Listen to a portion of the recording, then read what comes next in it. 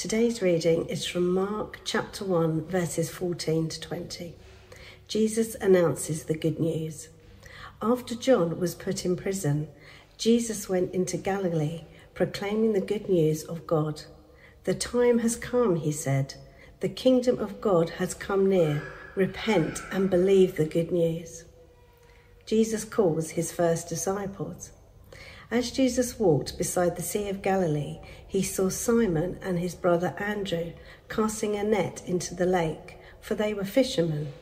"Come, follow me," Jesus said, "and I will send you out to fish for people." At once they left their nets and followed him. When he had gone a little farther, he saw James, son of Zebedee, and his brother John in a boat, preparing their nets.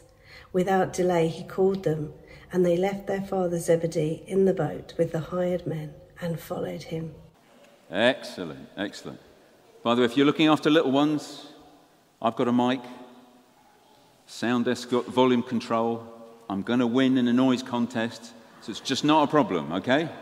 If you need to get up, go for a walk around. I mean, even some of the older ones, if you need to get up and go for a walk, I won't be offended. Please, but don't worry. Just get up, walk around, make a noise. It's cool. It's fine. Great. Well, it's lovely to have the opportunity to talk to you, to those who are watching on the live stream, and obviously for all of you here in the building. And thank you to Lorraine for reading us that passage where, from the book of Mark, in the very first chapter, we hear about Jesus giving this invitation, this call, if you like, to Simon and Andrew, and then to James and to John. Now, the book of Mark, which is quite a short one, it's pacey. It's pacey, honestly. It's like first scene of the movie, boom, straight in. No mucking about. What he's all about is, who is this Jesus, and what does it mean that he died and rose again? Who is this Jesus? What does it mean that he died and rose again? And in exploring that and in explaining it, it kind of points the way to what does it actually mean to follow Jesus, to respond as Simon and Andrew did and James and John did. So that's what we're going to have a take a look at in the next 17 minutes when I timed it earlier. We'll see what happens. Somebody's probably got the stopwatch running already. That's an extra 10 seconds just to explain it. Okay, now, the thing is, if you were just to go back a few verses right to the very first lines of what Mark wrote, you would find this description of John the Baptist, this guy that looked weird, that behaved completely outside the norm. He was out on the streets, he was out in the towns and villages outside Jerusalem. He was saying to people, look, make God your priority. Make God your focus. And in doing that, he had this kind of symbolic act whereby he was taking people to the River Jordan and giving them a good dunking down under the water to symbolize the washing away of all the stuff they've been focusing on apart from God, and then up, out, washed clean to represent a new focus, to keep God their focus. And people were coming from all around, and it was all kicking off. Big crowds, loads of people getting dunked. Now here in this very building, just a few weeks ago, the place was rammed. I think we had 10 people getting baptized. And for many people, that feels like, well, that's kind of part of the rhythm of life here. That's kind of what people do when they want to show their commitment to following Jesus. It's hard for us to understand just how radical, how different, and how not accepted what John the Baptist was doing when we read about it in these first few verses of Mark's Gospel.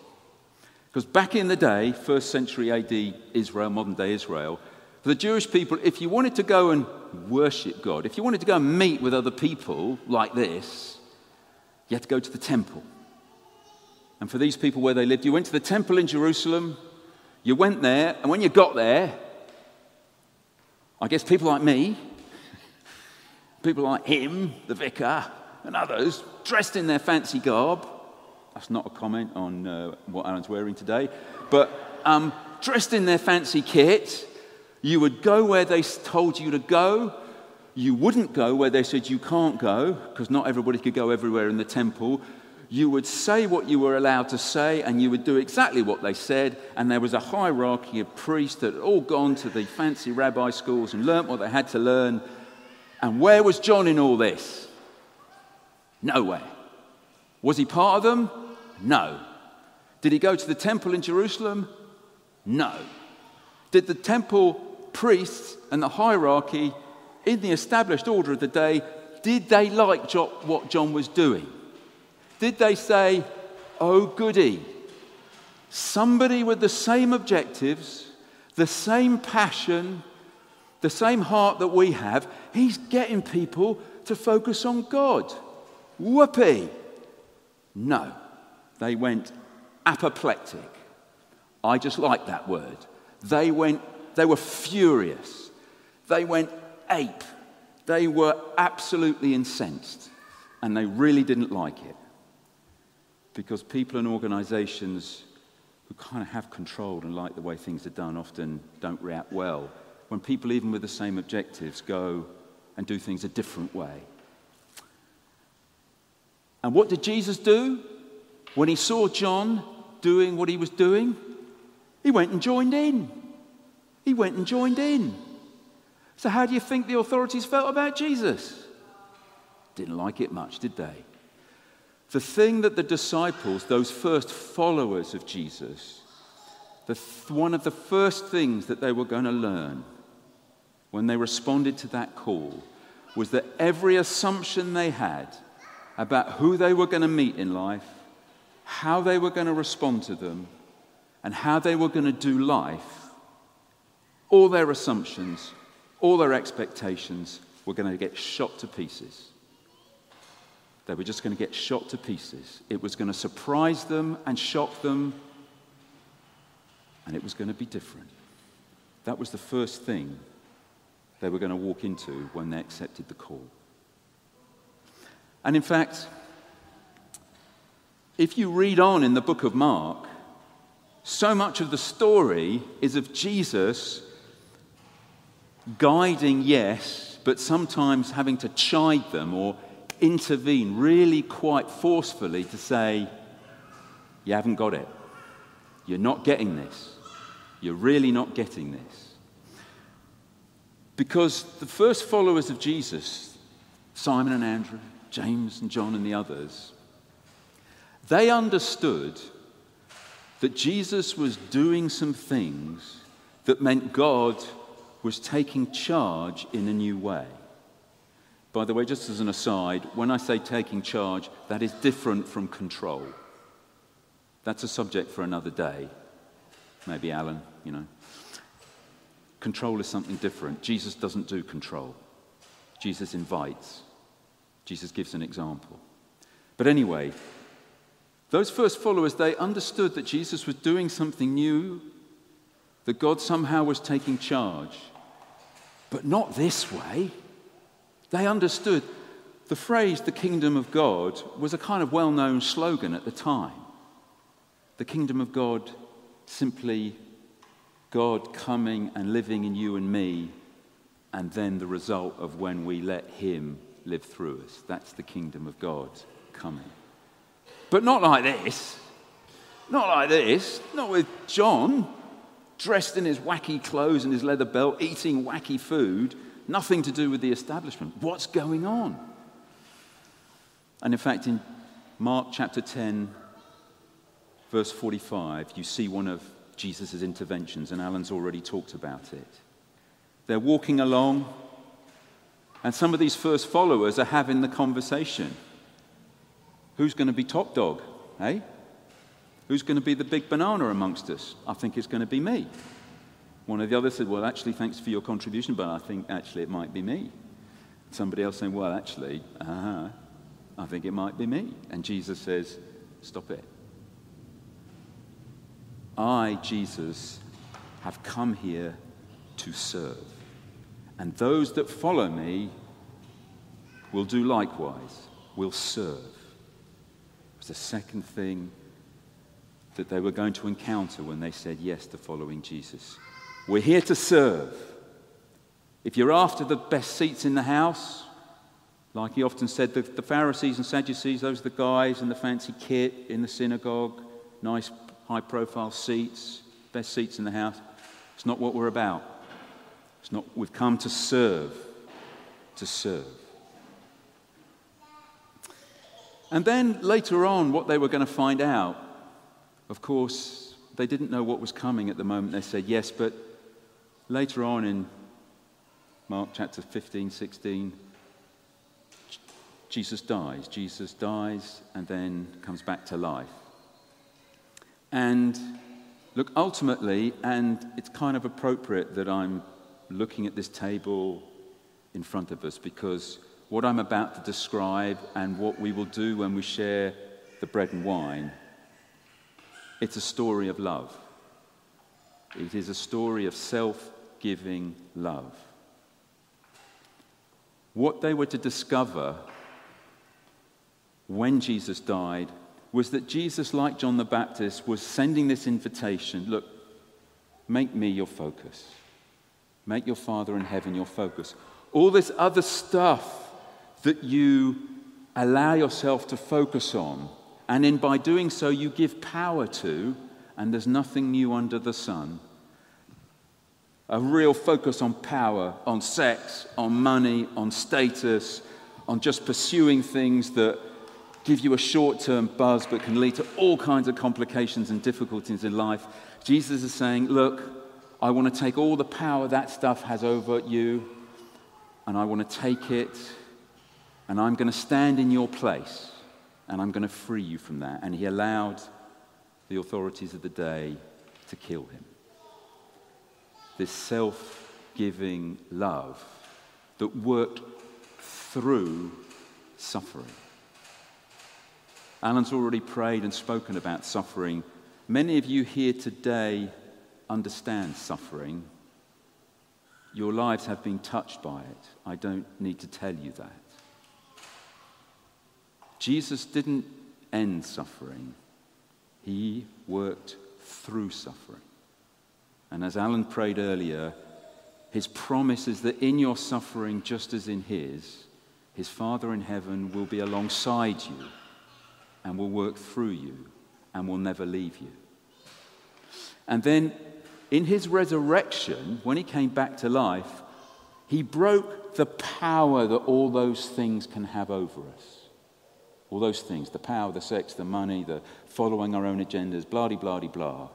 And when I say he broke it and he won this victory, and I'll come back to that. When he died, he was put in a tomb. Big, thick walls, massive stone around it. He was put in a tomb. And he literally rose and left it. He simply left it. Because even death, all those things that we put our trust in sometimes rather than him, even death itself, literally could not contain him. He overcame any power they have. And he gives us that victory that we don't have to fear it. He can release us from anything that we are struggling with. But here was this story. Firstly, those first followers were going to be hit by all their assumptions about who they were going to meet and how they were going to do life. All their assumptions and expectations were going to be shaken up. Then they learned about being servants. And then in Jesus' death and his resurrection, they learned about suffering and self-giving love. And that's how Jesus frees us. They were also going to learn a fourth thing. That the way that victory, and by victory I mean Jesus overcoming the power of those things that can distract us from focusing on him, right up until death itself. That victory that Jesus won is going to be implemented by you and me and the followers of Jesus exactly the same way. How could we ever believe it would be any other way? Through suffering sometimes, through self-giving love, that is how those first followers of Jesus would implement the victory that he has won. And that is the invitation and the call that he leaves with us too today.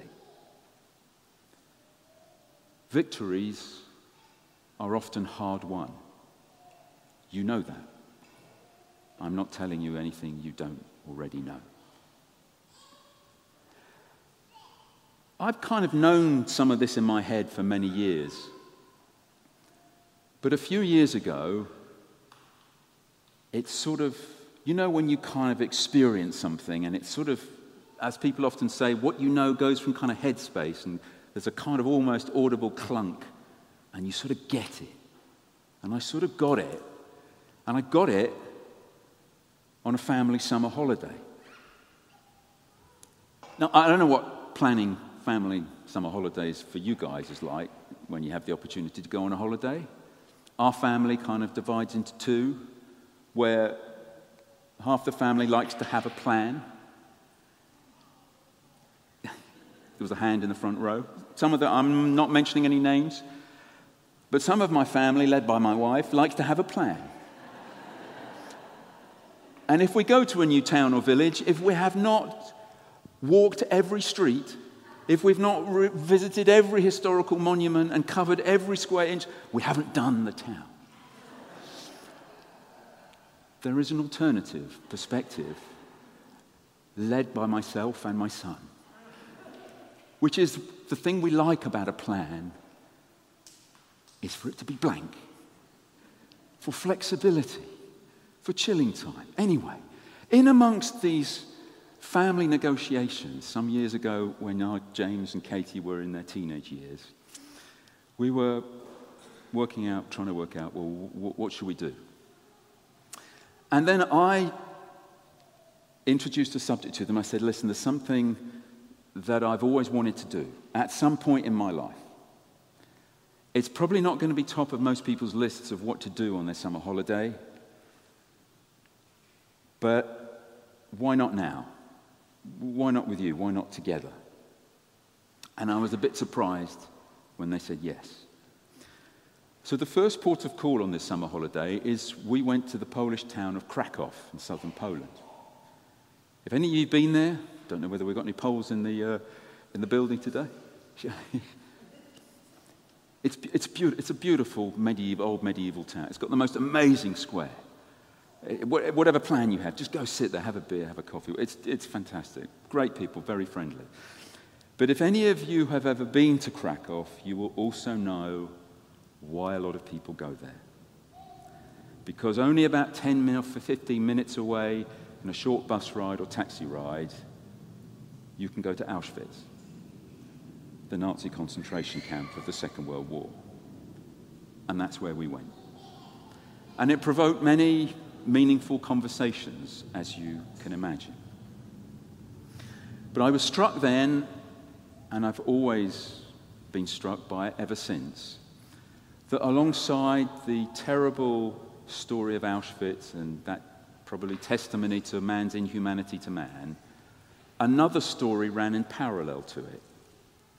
Because in 1939, a young German man, who's become a hero of mine, a young German man, at the outbreak of war, one of the most brilliant minds of his generation, found himself in the USA. Now you might say, whoa, stroke of luck. He's in a place of relative safety and security with all the mayhem that's going on in his mother country and across Europe. But as the weeks pass, this German man decides that, no, he's got a nudge, he's got a call. He can't stay in the safety and security of the US. And he decides that he's going to return to his mother country and he's going to return to Germany. And he's going to continue the work that he has as a teacher and a pastor And he knows that in continuing that work, that he is going to have to speak out, along with like-minded Germans. He's going to have to speak out against what Hitler and the Nazis are doing. And he has no doubt about where that might lead. He went. The authorities duly arrested him and put him in prison. And on April the 9th, 1945, simply days, a handful of days before the American army liberated the concentration camp at Flossenbürg, Dietrich Bonhoeffer's captors took him from his cell and they killed him. An ultimate example in the man in his context of sacrifice, of suffering, and of self-giving love.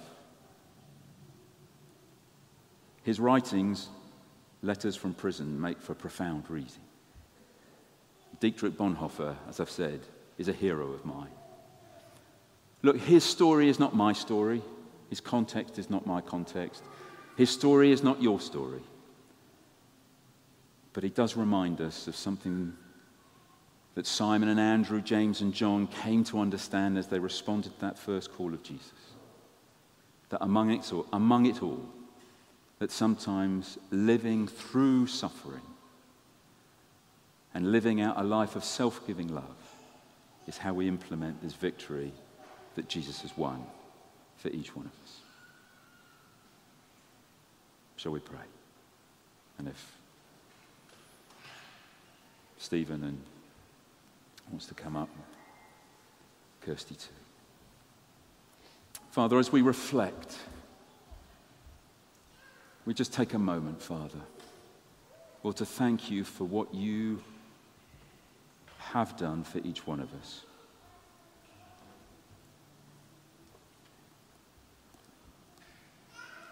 Help us to be open, Father, to hear you and see you when you take us to places and to people that might surprise us.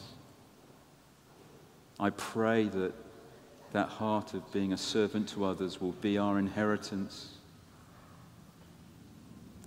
and that the joy of living out a life of self-giving love, watched over by you, Lord, even when we go through times of suffering. I pray your blessing on each and every person here, whether listening online, whether here in person. I pray you will know Jesus' presence in the practicalities of your day-to-day lives, and you'll let him lead you through whatever times, whatever circumstances you face right now.